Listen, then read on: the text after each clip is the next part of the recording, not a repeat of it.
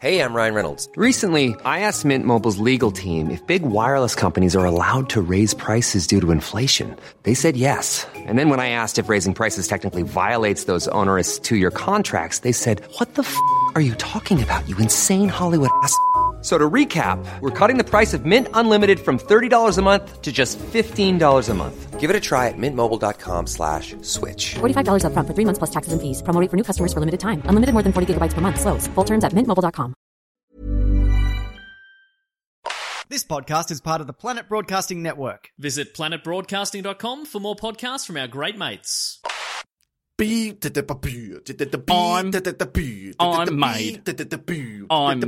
of gravel. I'm made of gravel. I am gravel. I'm a big pile of gravel. Look at me. I'm made of gravel. I'm a gravel man. Yeah. Hello and welcome to Two in the Think Tank, the show where we come up with 5 sketch ideas. I'm Andy Matthews. And I'm ATB. Yes. Did it. And hello and welcome. Welcome to all of you. You know, and apologies for not releasing a proper episode last week, but, you know, showing you behind the curtain at one of the Patreon exclusive. They were once exclusive. And now the word is out. But that we just keep them behind a curtain. We just keep them Anybody behind a curtain. can tweak it aside and have a bit of a peek. But there's lots of that kind of stuff and Sci-Fi Try Guys behind the Patreon curtain. Yes. But that's not what we're talking about today. But today we are doing something a tiny bit different because there has been some people signing up to the Patreon. There's been an influx of people signing up to the Patreon, supporting the podcast, giving us $3, $8 donations. It's breathtaking. It's been breathtaking, and we thank you. But we thought, because there's a lot of the 3-word suggestions piling up, we thought that today maybe we would try to dedicate an episode to 3-word suggestions and try to get to a few. Correct. We'll see how we go. Probably 5. Maybe Probably 6. Will we do the regular 5 sketches, but with Patreon suggestions? Yeah. And then afterwards, we always do an extra one. And this time, something special, we'll do it with a Patreon suggestion. I think that would be a beautiful way of doing it, Andy. I was already contemplating also doing that. Yeah, great. Well, it sounds like it's going to happen. God, well, we got both Andy and Al on board. Yeah, God. that's almost a quorum here in the think tank. Should I start by reading a? Let's just start by reading out, Al. How about this? This is from Miles. Thanks, Miles. Miles. Yes, Miles. Milesh. It could be that. Yeah, Milesh. Hello, Milesh. Oh, your 3 words are... Yes. Space boy. Biatch. So wait, Space Boy is hyphenated? No, it's just one word. Space Boy. Space boy. Space Boy. I like it. Biatch. Hang on, how's that spelled? Beeyotch. Biatch. Yeah, great. And asshat. But it could also be as shat. A shot. Yeah. A shot. Sounds Indian. You know, sounds That's maybe right. a little something like a sort of a Hindu temple. Yeah. Of a shot. That's right. That is beautiful. And, I mean, that's a good place to start. You know. I mean, is yacht a thing? Is a yacht? It's sort of like it's kind of like a sticky yacht. You know? You know, this is something that I've never noticed before, but almost no forms of transport are sticky. That's true. It's true. It's almost like it's a real gap in the market. If you're, say, an entrepreneur, you know, and you're looking for things that people maybe not necessarily want but haven't made yet, that's a because maybe people don't know that they want it. Who's to say what's the better way to go about your entrepreneurial business? One is to look for things that people want and then see if there's a gap in the market for that. Yep. And the other one is to not worry about whether or not people want it, but just look for the gaps. That's true. Yeah, well we know that the skateboard has grip on the top, right? Sandpaper. Yeah. And that's in a form. It's like sort of like It's like a dry stickiness. it's like a dry stickiness. It's friction right now, and we know a snowboard is slick on top, but it's got straps to hold you there. which is the ultimate friction, sort of, in That's a way. right. And so It's like you don't once you don't trust friction anymore. You know. well, let's say instead of straps, there was sort of just two huge sticky globules. Well, what about instead of seat belts? Okay, the seats in cars were just sticky. I love that. You know, It's kind of like a bean bag, but it's like a gummy kind of honey style thing that you sit in. That's sort of stiff, but it kind of envelops you a little bit. now imagine a beanbag, but the balls inside, instead of being that foamy stuff, they're sort of a bit more like a frog's egg. You know, they're sort of gelatinous and gloopy. Yeah. Right? Then you plonk down onto it, and some of that oozes out through the fabric, right? Clings onto your back. Cleans onto you. Right. And then when you want to pull out, when you pull off, Yeah. it kind of unclings and then seeps back in due to its own surface tension or whatever. Due to some sort of a thing. You know, it unclings somehow, it knows. Well, you pull away from it because you yeah, pull. but you don't want to just be able to pull away from No. it, because then when you crash the car, you'll go Oh no, out but it's through the windscreen. But it's like one of those like sort of like a non-Newtonian fluid, but for sort of harder oozes. non-Newtonian fluid. Yeah, non-Newtonian fluid. And so then when you apply hard pressure, it gets really stiff. It's actually a really, really good idea. They need to come up with a kind of glue that's only strong sometimes. Maybe that already exists. Yeah, but then is there the risk? This is the one risk I can see with this. Yeah. Is when you're braking really softly, Yes. could you then really slowly go through the Through windshield? the windscreen.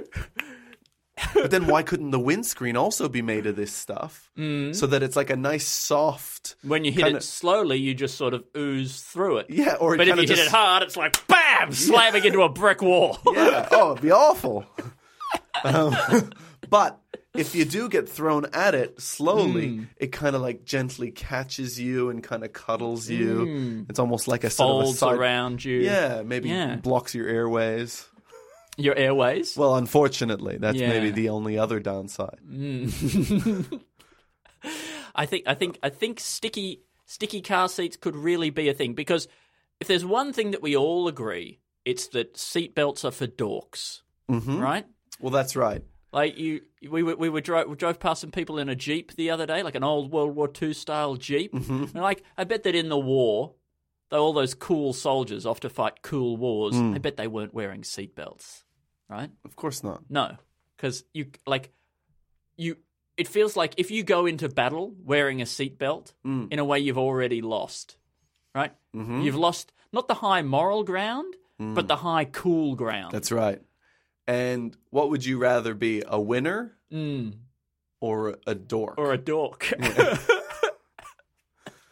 Because you can be both. I think, at the end of World War II, we found that the Nazis were both the losers and the dorks, right? So that's kind of like a double loss for them. Because they were so organized as well. Oh, I'm so organized. Doing what they're told and Yeah. like having their uniforms all like, Crisp fancy and and that kind of stuff. stuff. Yeah. Yeah. Real dork stuff. Yeah. But then you look at some other wars, like, let's see. The Balkans? What's one that I can be on the right side of, historically speaking, while still making this point?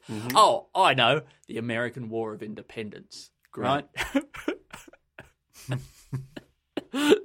One that doesn't really feel like it matters, historically Great. speaking. Yeah. And it doesn't involve some just like, some...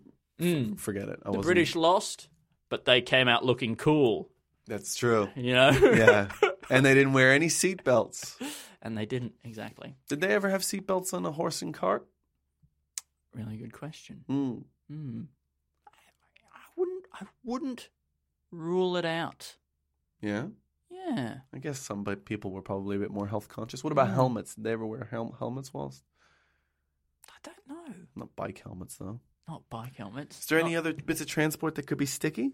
Let's see. Airplanes. Oh, airplanes. You know, I mean, if they're sticky on the outside, I guess you'd collect a lot of bugs and stuff. could you be in like a real, like in an egg? Mm. If you're in an egg in an aeroplane and it crashed, would you have Like less a gelatinous chance of dying? egg? A gelatinous egg. And so in there, you just kind of got like a little oxygen tank that you can. Yeah, and then you breathe crash and like you just sort of fly out and just sort of bounce across the countryside until you come to rest somewhere. This is not that dissimilar from our other idea, which was a way of jumping out of planes using a big sandwich. Or a cake. Yeah, You're or a inside a cake. So yeah, the egg part. I guess the harder outside might help protect the thing on the inside. Could be something. It might be necessary strength. You know, that famously strong and hard outside of an eggshell. Yeah. Anyway, let's move on to some different suggestions, Alistair. I think we've absolutely got something there. We could pitch this to Elon Musk. Well, Because that's I reckon true. he's looking for this kind of stuff with his new kinds of cars that don't look good or behave well. Don't turn corners very, very well. Is that a thing? Oh, there was some footage of him burning off in one of those new pickup trucks from something, and the car really kind of like leans out around the corner. Oh, It yeah, looks a right. bit crazy. Looks like it's about to flip over. Let's see. So another set of words that we have here is from Stephen Pulbrook.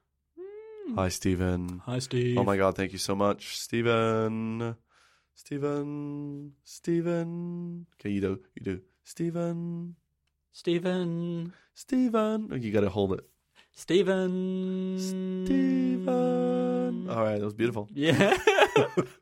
Stephen Pulbrook. I've never been conducted before. Well, I was just trying to. It was really you were barbershop duetting. Mm-hmm. Stephen Pulbrook has 3 words. Do you want to try and guess what one of them is? We came up with choir shop barbers on a different episode, didn't we? Yeah, we did. Choir shop A barber. choir of like 200 people who show up to cut your hair. Is that what the idea was? That's right. Yeah. Yeah. But they're all dressed in robes and things like that. Yeah, and robes. They don't sing. No, no, they just cut your hair. The words are. Mm. I'm sorry. I'm just assuming that you weren't going to guess it. Yeah, no, I think that would get rapidly even more tedious than it already is if we were to do it for every set on this episode. Nation. Mm. Approbation. Mm. Floccinopillification. Nation? Probation? Yep. Floccinopillification. And Sinahalapillafication. dare I ask, Alistair, have you looked up the definition of floccinopillification? Because the only thing that it makes me think of is flocking. You know, like you can get sometimes you can get an airbed. You buy an airbed and it's been flocked. You know about flocked airbeds? You ever seen this? Oh, they were like a camping one? Yeah, it's like a camping airbed, but it's all made from just some rubberized plastic or something. But they've done something to the surface of the top layer of rubber that is. It's a little bit. You could almost imagine it's like a bit of fabric or something like that. It's like it's a little bit soft, a little bit hairy, like a sheet. Yeah, right. I'm not sure if I have. Maybe if it's one of those camping airbeds that is self-inflating. Is that what it is? No, it's one that you'd have to pump up with. I think one of those thicker ones. Oh, those ones that are a bit Yeah. hairy. Yeah, a little bit hairy, a little bit soft. I know, that's kind of like an artificial velour. Yeah, it's like artificial velour. Were you deliberately making a joke then? I knew immediately as I said it that it was a joke, Yeah. but I wasn't doing that on purpose. This is the action or habit of estimating something as worthless. Flaxy,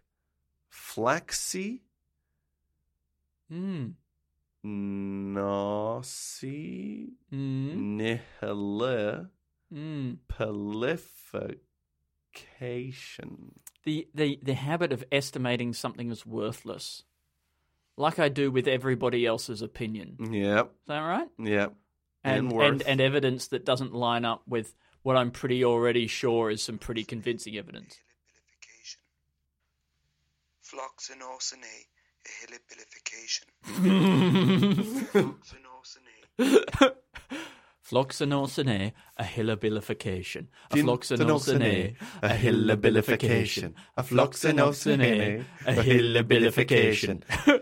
I think that might be either a made-up word that somebody made up as a joke and then somehow it got included in the dictionary, or it's a very old, kind of old Britannian word, maybe that became Welsh or something like that. I don't know what accent I'm doing here, but you can tell that it's kind of from that region there, in there somewhere. And you can tell it's definitely like from the sort of the British area because you feel confident doing it. I'm very confident happy doing for it to it. be recorded, Well, I'm doing it all culturally over the speaking. place like this. There, hawks and out today, or the filication. It's there are a bunch of words that are in there that are in the dictionary and that sort of thing. Very like it's you've snuck that one through by it being technically a word, right? Because you've crammed a few technical things that are technically suffixes together and technically prefixes and that sort of thing. You made something that is a word but would never be used. It's taking up dead space in the dictionary, and it's there to sort of mock all the words that should be in the dictionary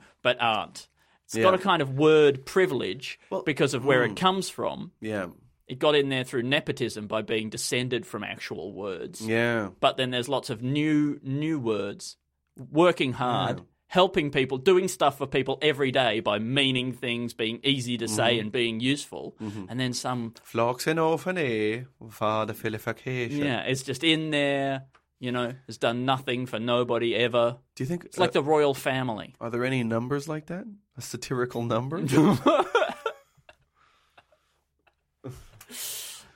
Well, I feel like there's probably a lot of the irrational numbers. Yeah, I was about to say the square root of -1. Yeah. Is it That's not? an imaginary number. That's an imaginary number, sorry. But like something like the square root of 2, okay, is an irrational number, right?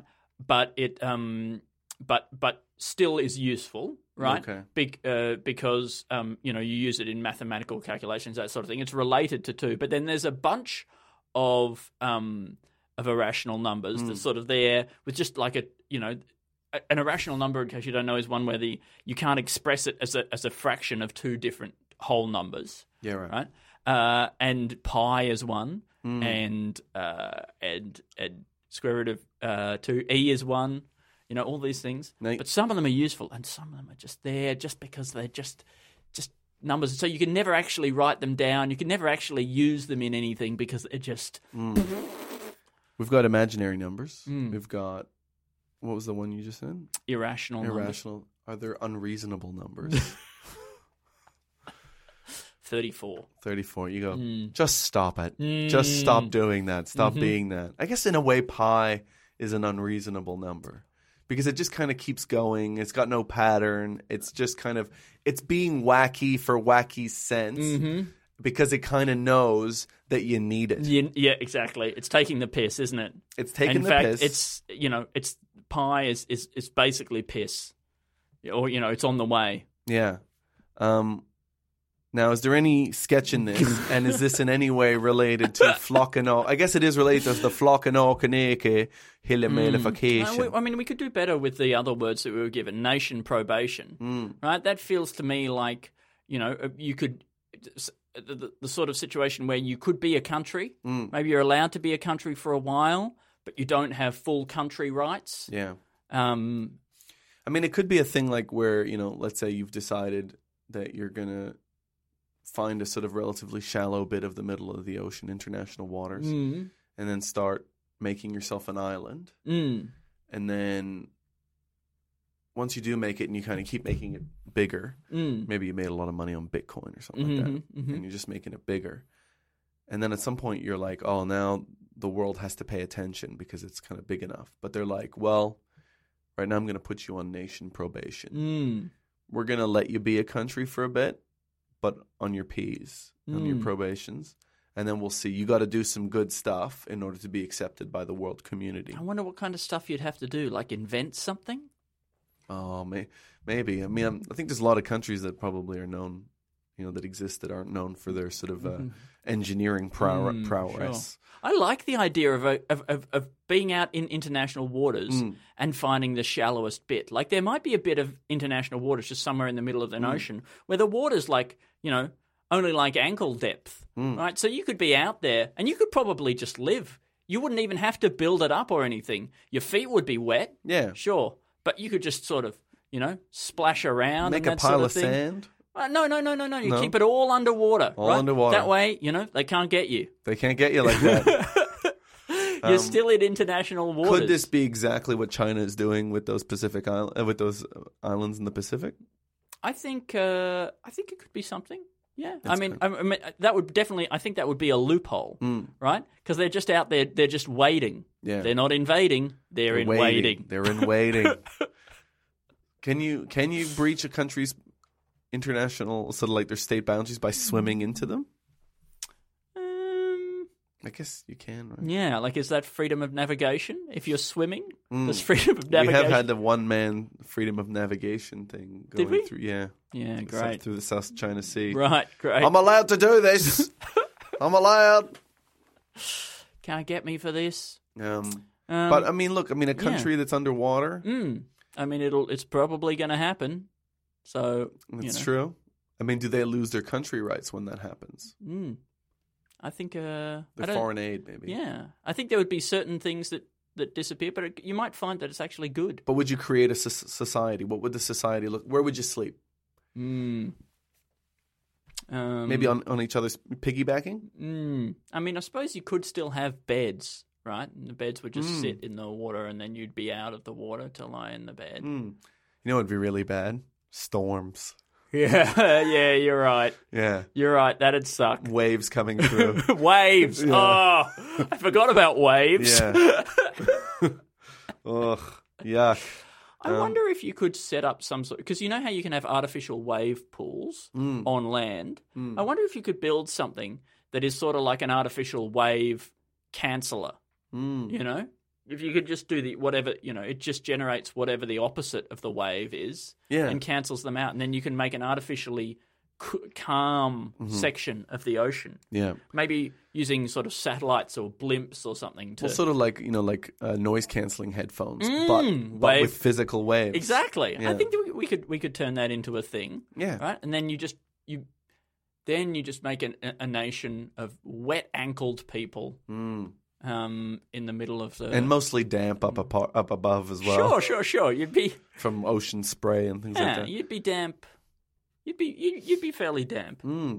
And crusty, salty. And it'd be one of the only salty. countries where no matter where you are, you could be attacked by a shark. Correct. Did you know? Fun fact. I think that's... I mean, it's a sketch idea? Yeah, write it down. Yeah, I think we sort of worked through some of the kinks and some of the technology. But what would the sketch look like, though, in your mind? Oh God. Let's see. It could be a travel documentary type thing, like a kind of a getaway kind of thing. Is it just sort of like 6 people live there? They just walk around this sort of like little sandbar. And it's a region in the middle of the ocean that they're just sort of they're trying to get their tourism up and talking about the advantages of it. And I guess anything goes. Wow, you can gamble as much as you want. Mm-hmm. And you accidentally drop your chips, your poker chips in the water, and they start floating. Oh! Crab takes them. Crab, yeah. Imagine that. Crab's trying to share the sandbar with you. It's yeah. I like the idea that there's 2 of the 6 people that live there have to be the ones holding you up while you sleep. You work in shifts. Yeah. So because in order to maintain their status and not breach any sort of international regulations and that sort of thing, maybe they aren't allowed to have any freestanding stuff that stands above the ocean. Build any infrastructure and things like that. Even they, in the way in which they stand above the ocean, they kind of... I mean, I think you're allowed to stand above the ocean, but I guess you're not allowed to build any stuff because it's technically... I don't know. China probably doesn't like it. Yeah.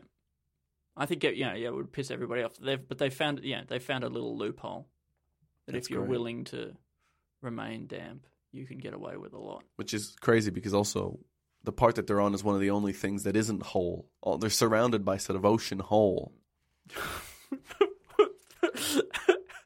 Well, I mean, it's still it's shallow. No, I know, but that's what I'm saying. It's like you said they found a loophole, but really what they found was Yes. the opposite of a hole. A lump hole. Yeah. No, not a A hole. loop lump. A loop lump. Oh, is that the flimsiest idea we've ever come up with on the show? Andy, how dare you? I mean, I'm sure all our listeners are just so pleased that they're hearing us do such good work with their ideas, with their words. Thanks. Yeah, no, that is good. What we have next is from a person called Henry Smith. Henry Smith. Henry Smith. Oh. With the words museum, asteroid, and justice. But there's a letter O here, and I'm not after justice. And I'm not sure whether they put that in or I accidentally put that in. Justice O? Justice O. And I like to think of that being a judge's name. Justice O. You know, sort of like Cher, but with just one letter. There are no fabulous justices, are there? The fabulous Justice O. Yeah. And they wear like robes, but very elaborate robes. Sort of. And they have a judge's wig, but it's a different kind of wig. Oh, it's very tall. Yeah, and long and wide. Yeah. It's like a sort of like a ancient sort of dusted, one of those ancient dusted wigs, but wide like a sombrero. Ancient dusted wig. You know those like Shakespearean dusted wigs? Dusted Shakespeare. Hiring for your small business? If you're not looking for professionals on LinkedIn, you're looking in the wrong place. That's like looking for your car keys in a fish tank. LinkedIn helps you hire professionals you can't find anywhere else, even those who aren't actively searching for a new job but might be open to the perfect role. In a given month, over 70% of LinkedIn users don't even visit other leading job sites. So start looking in the right place. With LinkedIn, you can hire professionals like a professional. Post your free job on linkedin.com/people today. Dusted wig. You know, Sort of like a judge's wig, you mean? Well, like powdered. a regular, It's a powdered wig rather yeah. than dusted. Yeah. It's dusted with powder. Right. So it goes sort of straight out. Wide like that, but then up into Then a big... up. A dome?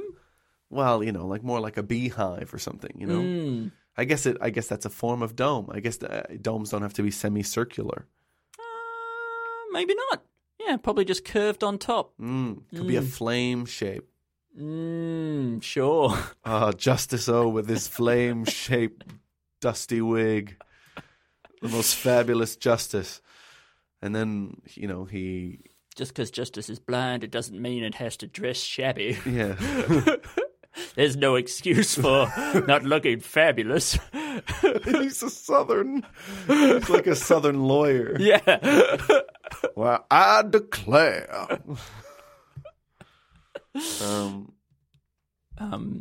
fabulous justice. I think what were the other two words there? This will tell us the direction of the sketch. Yeah. Museum Asteroid. Oh God. It's Justice O is presiding over the people versus space. Because the people had their museum destroyed by an asteroid. That would be really interesting, wouldn't it? If we started to hold. Well, I mean, if you think back to the asteroid that killed the dinosaurs, I mean, that is it's a Court case waiting to happen. It absolutely is. That's a class action. And by class, I mean the... All class. No, wait. I mean, yes, because the Justice League. But I'm thinking class is one of the classifications in, in the species. I think reptiles might even be a class. Yeah. And in which case, they have a class action against that asteroid. Dinosaur. Yeah. So, for some reason, Justice O is overseeing this thing. Reptiles versus asteroids, right?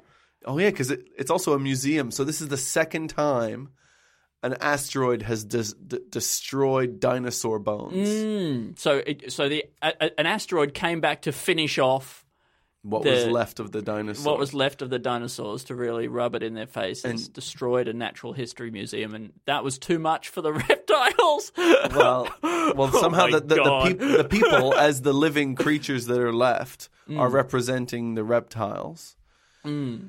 And they're coming, and they're realizing that maybe this isn't all an accident. And so the prosecution is putting forward this suggestion that there actually is some force up there. Well, I wonder if an asteroid could be sentient. Now, hear me out. Okay. An asteroid belt. Did I say that?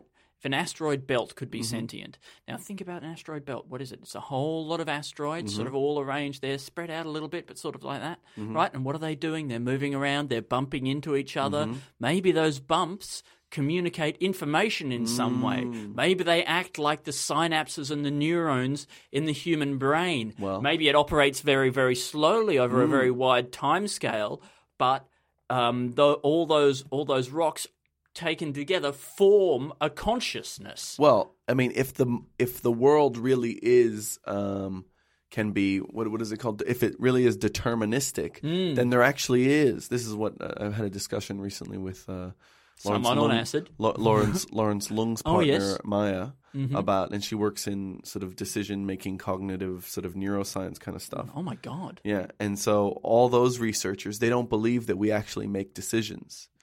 According to the evidence, it's all deterministic, and it's all just happening based on chemical reactions that can all be predictable. Okay. Right? And so, if that is the case, then there's no difference between the physical nature of what's happening in a brain and the physical nature of what's happening in an asteroid belt.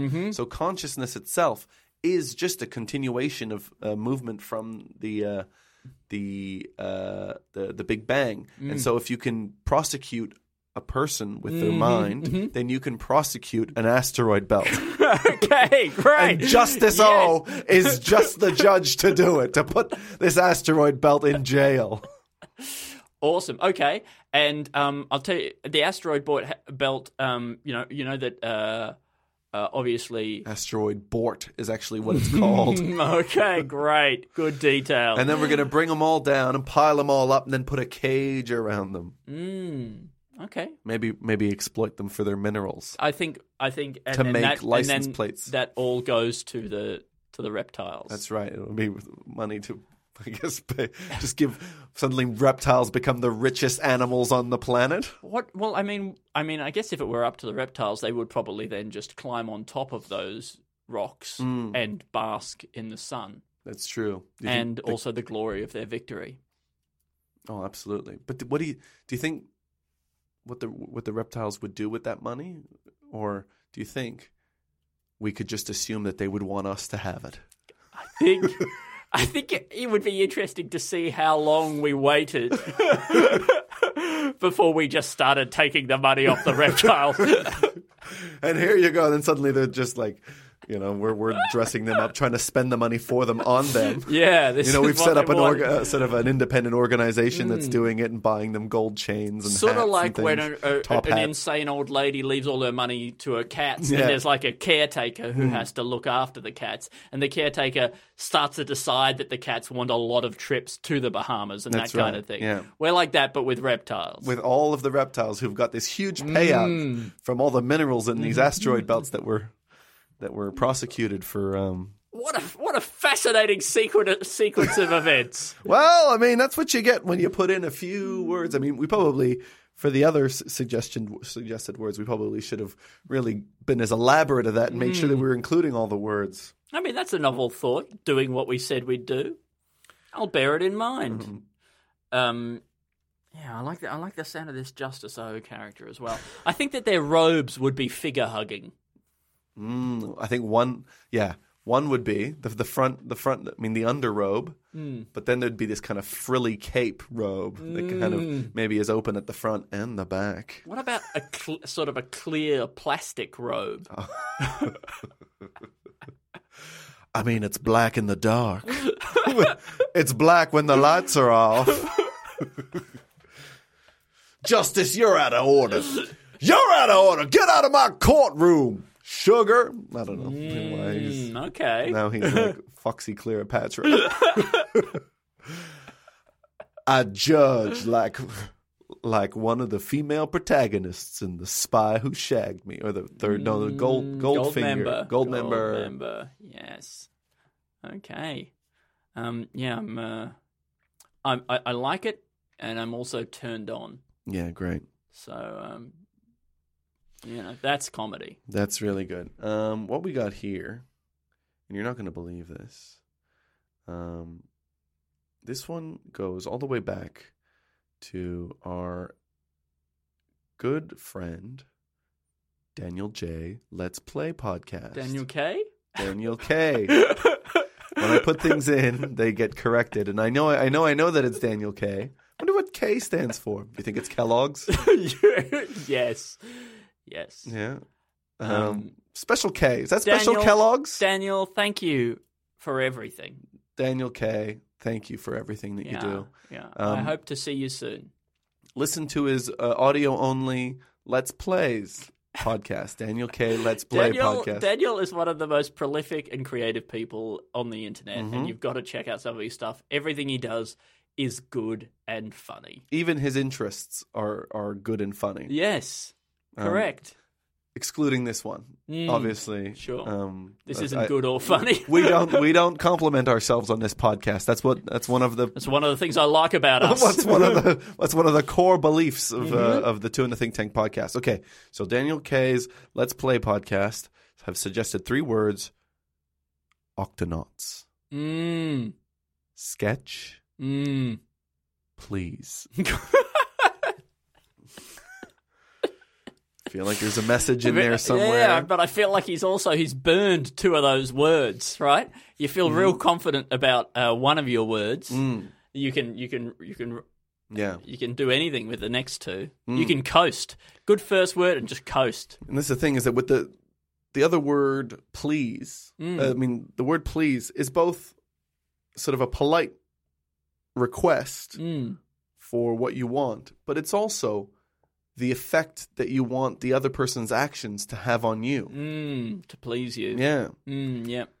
This pleases me. Let's focus on the words sketch please. I think that's what Daniel is, 2/3 of the words are the words sketch please. So I think if we came up with something based on that, I reckon he'd be 2/3 happy. I mean, do you think Justice O's full name is Justice Octonauts? I've only seen one episode of the Octonauts, but I liked the look of it.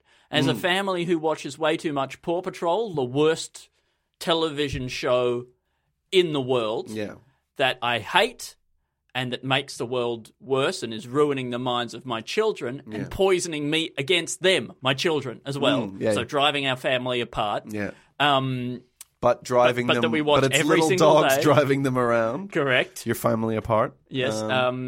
Octonauts seemed fun, seemed creative, and seemed to have interesting information. Somewhat educational. Educational. They teach you about basically a new and sort of more rare sort of sea creature each episode. I didn't know that, but well, in the episode you would have seen, they would have taught you about a sea creature. There was an octopus of some kind, but I figured there probably was in every episode because it's called Octonauts. Well, that might be the base that they're in. Oh, no, but you're right. There was a tiny little sort of plankton type thing as well that was living in water that was red because of rust, and I was like, this is all really interesting information. Do you think that water that was rust? Do you think it's that? You know how there's that thing where it's like dust that flies off from the Sahara, flies up into the air and lands in the ocean and is responsible for like a huge part of the nutrition that the ocean gets, and is responsible for the flourishing of many creatures and things like that? Do you think it's I have from never that? heard any of this, Alistair.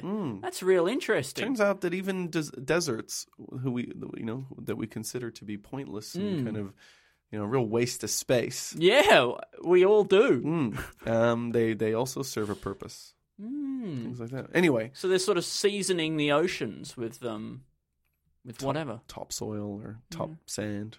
I think salt makes everything more delicious, except for the ocean, right? Well- It makes water less delicious. It's weird, isn't But that's because there's too much salt. Maybe, yeah. Do you you think it's just a little bit of salt Yeah. into some water? Just the right amount could really sort of enhance the flavour of the water and Yeah. make it just Just like brings out the chlorine. the chlorine Yeah. in the. Oh, you can really taste the lead leaching out of the pipes.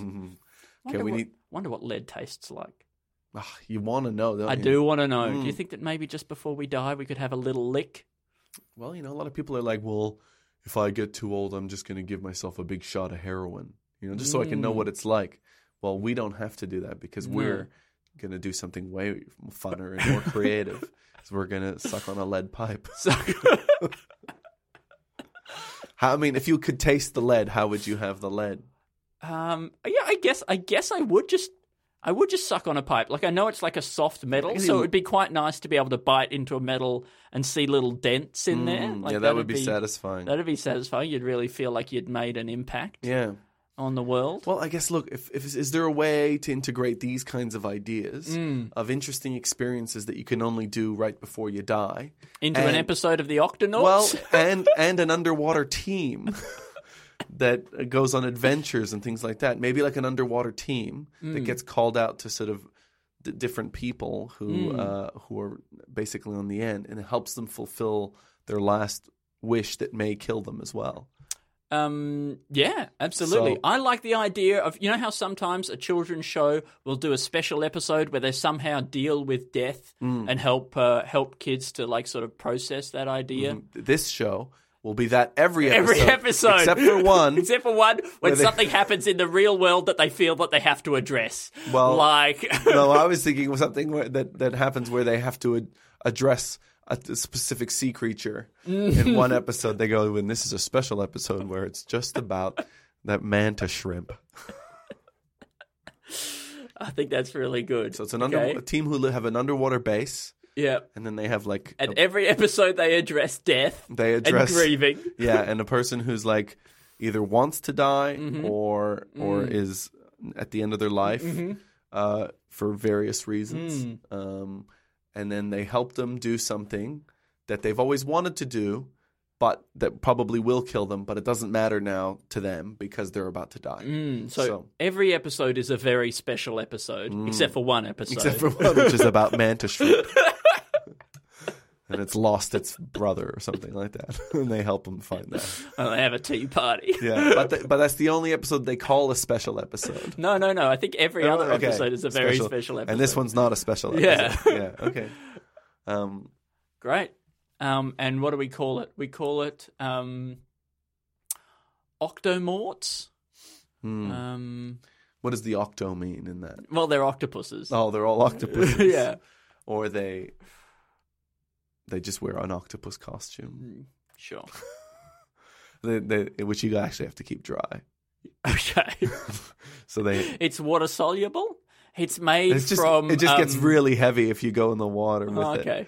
So they have to like be in bubbles. They have to sort of be in sort of like, underwater scooter bubbles. Right. So they are still underwater. Yeah, they have an underwater team. This is why it's still kind of an Octonauts sketch. So this is what I'm saying. It's like, this is what's interesting about them. They have a base underwater. They could be like these people who live in this ankle-deep water. I thought what was interesting about them was that they exclusively address death. Well, that's it. That is interesting. But the fact that they're a team who live together underwater in a base, probably so they can avoid land tax. Mm-hmm. No, you're right. There's no water tax, is there? I don't think so. Not that I know of, but I haven't worked in fisheries. I wonder if you could, if you were on land, right? If you're on land, you could maybe flood it as a way to avoid land tax, right? Say you've got a property, you've got, 200 acres or whatever, and you're sick of having to pay for it.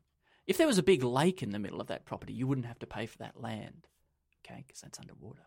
But what you can do is you can build just a very small wall all the way around the outside of your property and then just fill it up with water. That's a great idea. And then, loophole, no more land tax for you. That's right. And then suddenly we have the other sketch that we had from before with these people who live in a sort of a couple of inches of water that we didn't know what to do with. But now on land. On land. Now it's something. I like that, Andy. Thanks. Thank you, Daniel J. Mm. Let's K. Plod Clan. Mm-hmm. Our next listener who's donated 3 words is James Roy. James Roy. James Roy, R-O-Y-E. Would you say Roy? Roy. Roye? Roja? Roja? Well, I think knowing how you like to type things on the phone, it's probably just Royce James or something. Roy E. Yeah. You know, you've put the E in there. Oh, that's true. Okay, are you ready for this? Mm-hmm. First word, all-encompassing.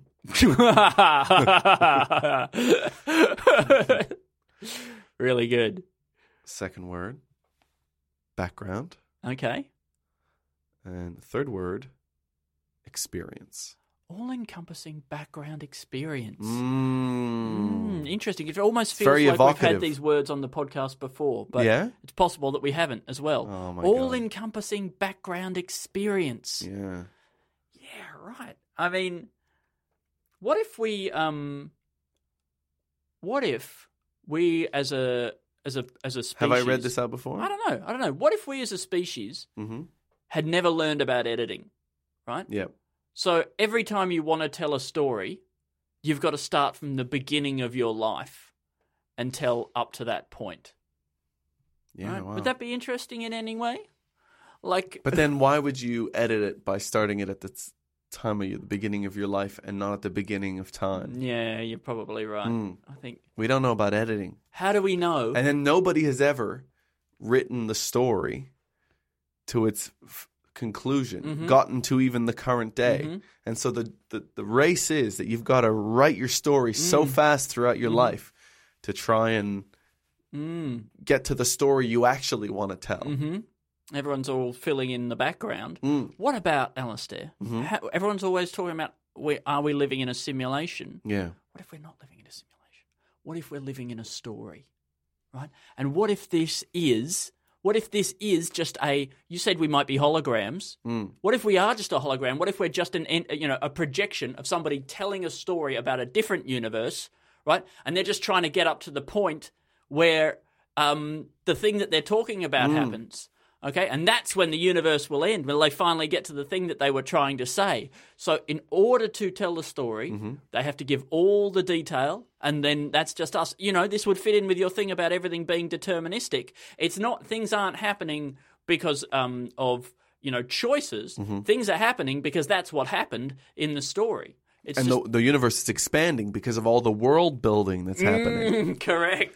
And the reason why it's still speeding up that physicists can't explain is because the person telling the story is getting really excited because he knows a good bit's coming up. Yes. Yeah.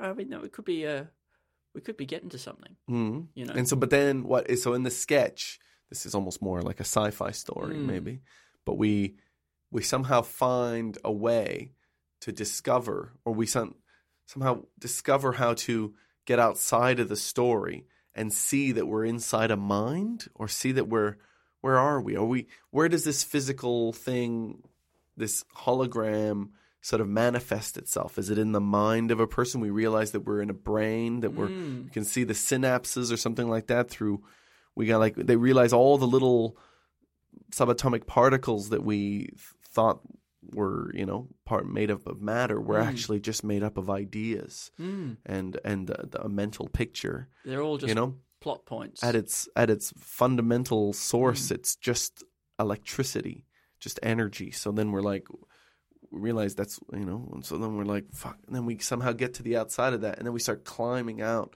of the thing's ear. and we get to see the universe as it is.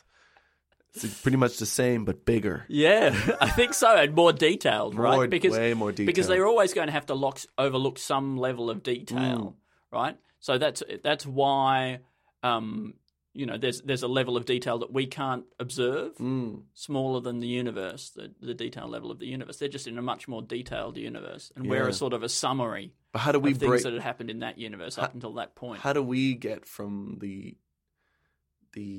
level of being in the mind to being reality? There's got to be like, maybe at this point bodies have 3D printers in them that allow you to take your ideas and make them real. Yeah, I mean, it's hard to imagine because I can't quite picture any examples in my experience where a character has gone from being in a story to being real, except perhaps for the movie Last Action Hero with Arnold Schwarzenegger. Well, what about Homer when he goes through that vortex and he falls into the real world? The 3D world. Yeah, that episode of Treehouse of Horror. Yeah. But like, imagine this, like right? that. So let's say you're telling a story and you've created this character, right, in your mind who has a certain number of traits, right? But as you somehow are transferring them, I don't know, let's say your brain knows that what has to be in a brain because it remembers what was in your brain at the beginning of time. So it gives it that property plus the property of all these memories, these constructed memories that you've applied to this character in your head. And then it starts to put those into a tiny, I don't know, it does, like, how like snails can have sex with themselves. And it creates, it creates like, like single creature recreation of blah, blah, blah. It starts happening using some of this person's sperm, goes up into their belly, right? And then it starts splitting, but then all the proteins come and they edit the DNA so that it matches the one of the person in what they look like in the story. And then they start to grow in their belly.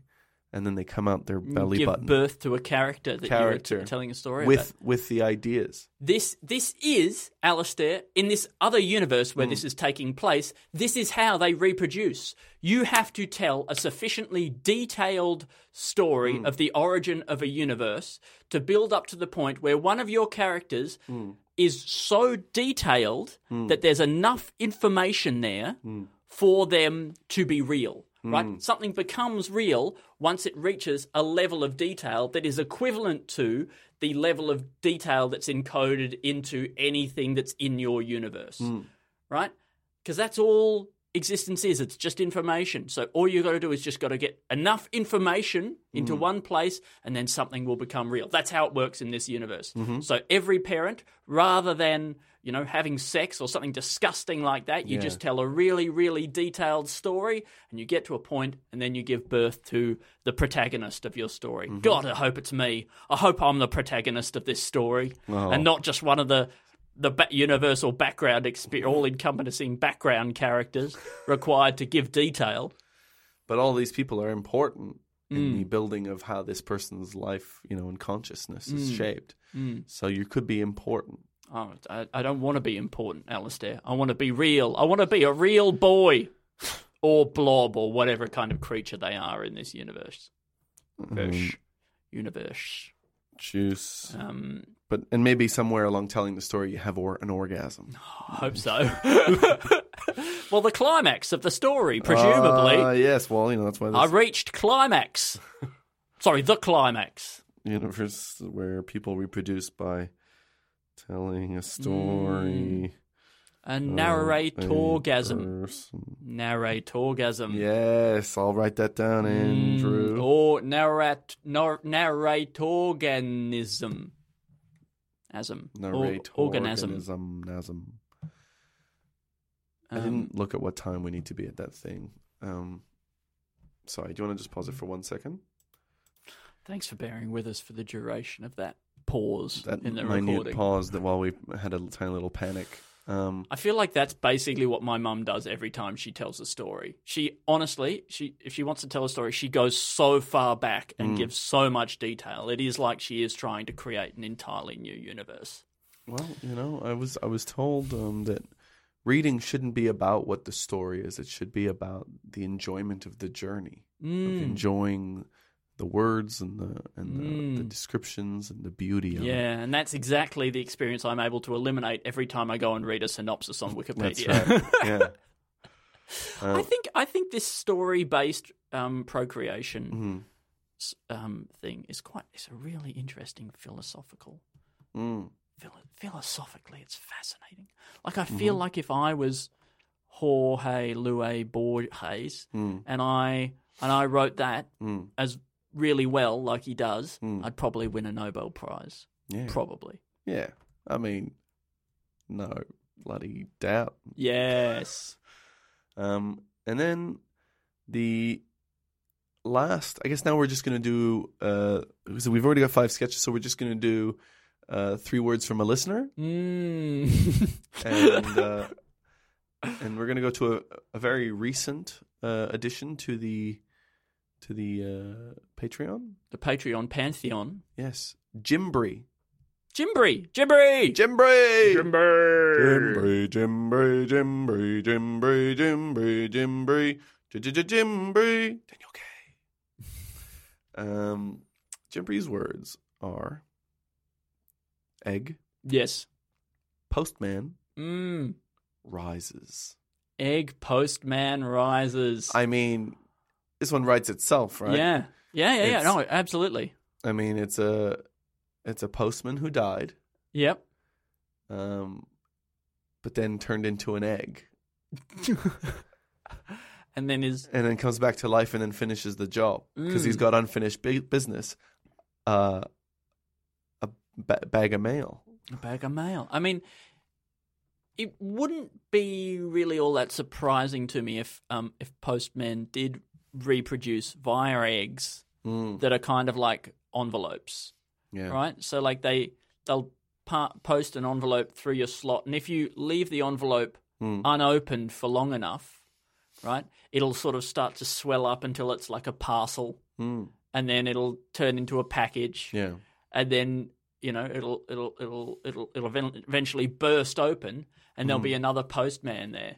Yeah, maybe the final stage is a mailbox, and then inside a fully grown adult mailman comes out. Yeah, he has the key. He's got the key. Yes, like that. Comes out and goes, "Sorry, excuse me, don't mean to be a bother."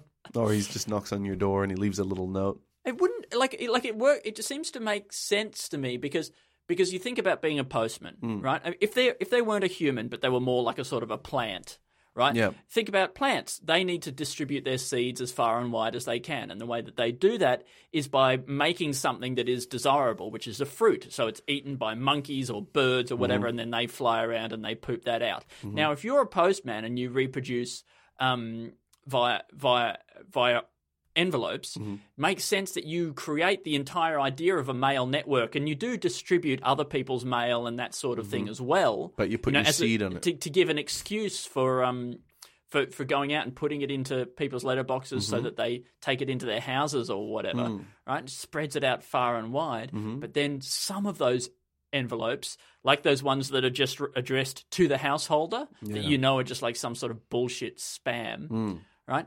They're the ones that are actually the reproductive material for the postman that you go and you just put in a cupboard and you forget about them, and then over time, they. Do you think that they get the other genetic material from the edge of your letterbox? As they pop it in, it's wherever you've run your fingers. Gets inseminated or something. You've run your fingers along there to try to get mail out in the past. And it's always kind of like awkward trying to get your finger in the hole. Bit scratchy, things like that. Little skin cells get in there. And then that mailman slots in his dirty to the household. Unfertilized mail. Unfertilized to the household envelope. Yeah. And then slowly but surely. I mean, if you don't just pop that straight into the recycling bin, and instead you put it in a little pile of letters that you will check one day. That's how they breed. Correct. Like that's the mailman's version of like a seed dropping to the ground from a sycamore tree, and then falling deep enough into the earth on a sort of a a misty day that moisture can activate the sprouting process. Mm-hmm. The pores. Yeah, this is the sickest amore of all. Mm-hmm. That's a sycamore. When the tree has a branch and it looks like a avalanche. That's yes. When the seed twirls around as it falls to the ground, that's sycamore. Sycamore. Mm-hmm. Is this the sketch? Yeah, absolutely, Alistair. That's the best one we've come up with so far. Better than Justice O's prosecution of an asteroid belt for the reptiles? I don't think so. Yes. I love it. Wonder what roid rage could be asteroid based as well. Doesn't have to be steroids. Could be anything that ends in roid.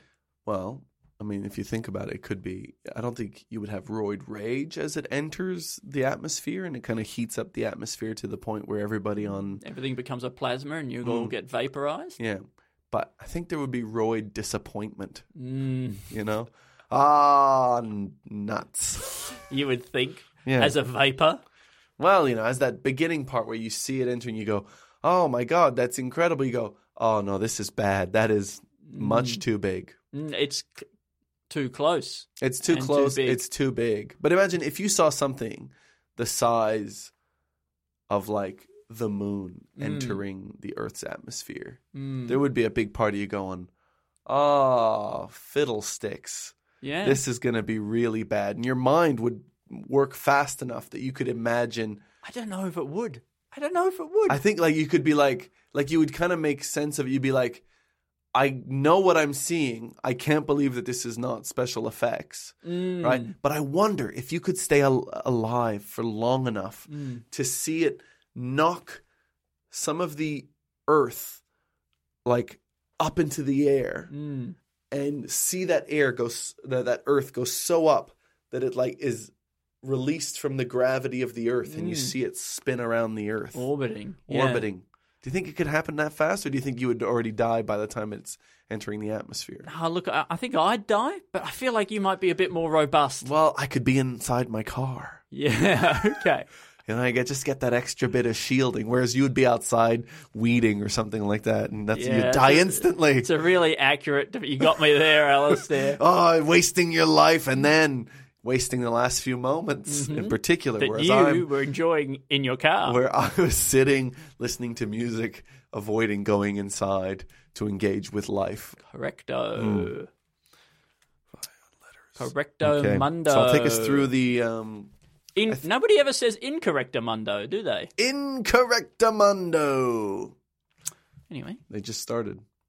I think these ideas kind of got a little bit more interesting as the episode went on. But let's go back to the beginning. I guess, look, the first sketch is sticky transport. Checks out. And including sticky seats that are just kind of a gummy, sticky substance that kind of envelops you a little bit when you sit down. And they replace seat belts. Yeah. They replace the strapping on snowboards. Yep. Which I see as a form of transport. Oh, imagine that. If you could just get this sticky substance instead of chairlifts like that, instead of sort of a chairlift that comes underneath you, it's just a gooey substance that kind of envelops your back. Well, yeah, just sticks to your back and then kind of suctions you up and then sort of just picks you up like that, and it just kind of carries you and you just dangle. Yeah, we'd get carried everywhere as if we're sort of the prey of a giant slug or something. I imagine that's what they do. They sort of gloop you. I reckon maybe slime mold. If we could learn to control slime mold like we've sort of dominated the horse world, and they could probably do that for us. You ever get try and pick up a snail? Yeah, right. All the time. And sometimes they really do seem to stick to the ground quite well. Like if we could get those, that's a suction so thing that do. the back, if I imagine sitting into a seat in a car and you're actually folding yourself into sort of the curved underbelly of a giant snail or slug, that would feel quite nice. Yeah, I think there's a thing. They'd really grip. I guess it would be like abalone, those like creatures.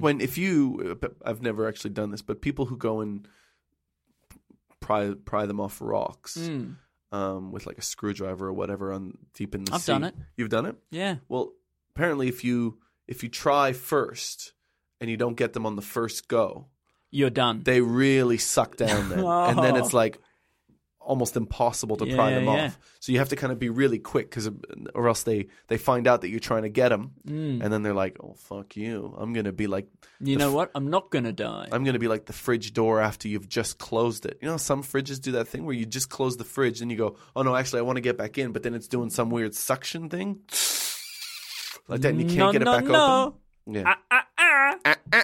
That's my Ben Russell. Yeah, very good. No. Eagle. Oh no, ankle deep. I wrote angle deep. Angle deep. Ankle deep, touched by an ankle. Anyway, that's nothing. Ankle grinder? Is that anything? Yes. That's what they should call netball. Anyway, all right. Touched by an uncle? Is that anything? Oh! All right. Ankle deep water international country. It's not really a country, but Nothing it's 6 needs people to be live there. said about that. Nothing more needs to be 6 said. people live in there. They're trying to build up their tourism. They invite people to come. All it is just a sandbar somewhere in the middle of the ocean, and they're trying to pitch it as a tourism destination. $1,000 a night. Okay. But it's a unique experience. But they are carrying you for that night. You're sleeping on their back. You're sleeping on their body, yeah. Yeah. How would you do it? Would you just bend over? Do you think bend over and let them... Like if it's only an ankle deep, I'd lie down on my back and I'd let them lie on top of me.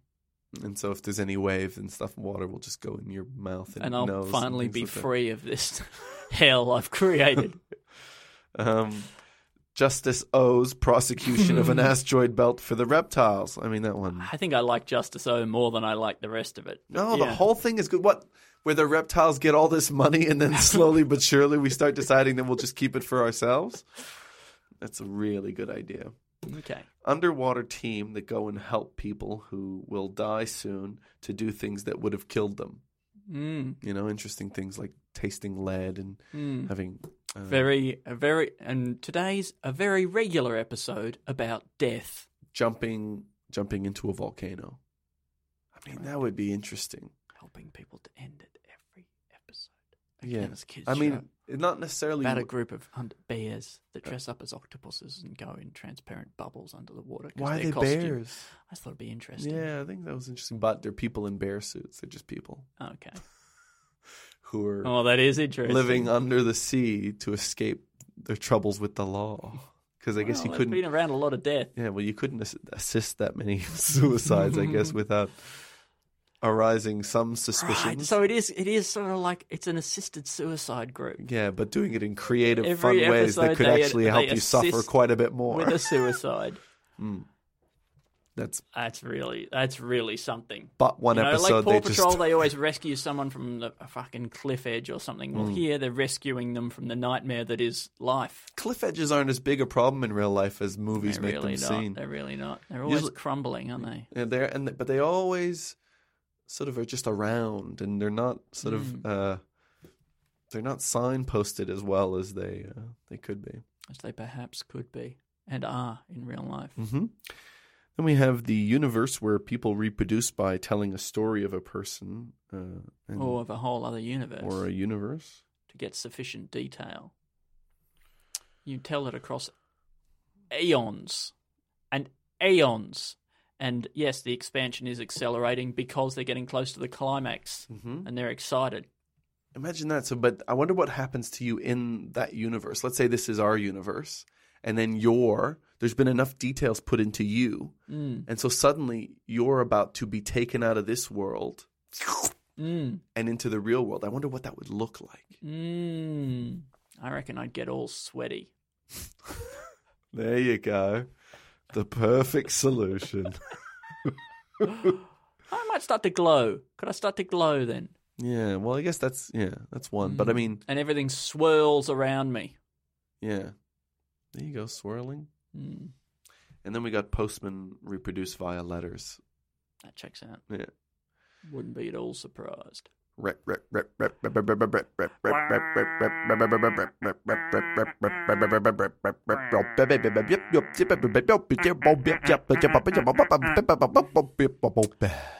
Thank you so much for listening to Two in the Think Tank. We really do appreciate it. Very much. Thank you to everybody who's been contacting us via either Patreon or any other way. It's nice to just have your interactions. Thank you so much, for even bothering to listen. Reviewing iTunes. Remember that you can always go and buy tickets to our comedy festival shows. Always, constantly. Because we've got Teleport coming up, Comedy Festival in Melbourne, starting in late March. But the earlier you buy tickets, the more certain you are of getting a seat. And the more certain we are that this could be in any way financially viable. It's a great way to support the show. Yes, support the people who support the show. And after you've decided whether or not you're going to Teleport, there is also the other show that I'm doing, a solo stand-up show called Couldn't Be More Thrilled With Everything. And that's a secondary thought that you could have. We've been talking about some of the jokes that are going to be in this show. And let me tell you, they're real good jokes. I appreciate that, Andy. But Teleport is coming along so fun and so fine.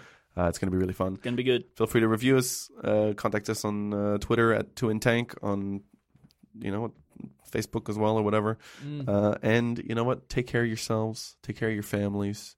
Love each other. And most importantly, we love you. This podcast is part of the Planet Broadcasting Network. Visit planetbroadcasting.com for more podcasts from our great mates. I mean, if you want. It's up to you.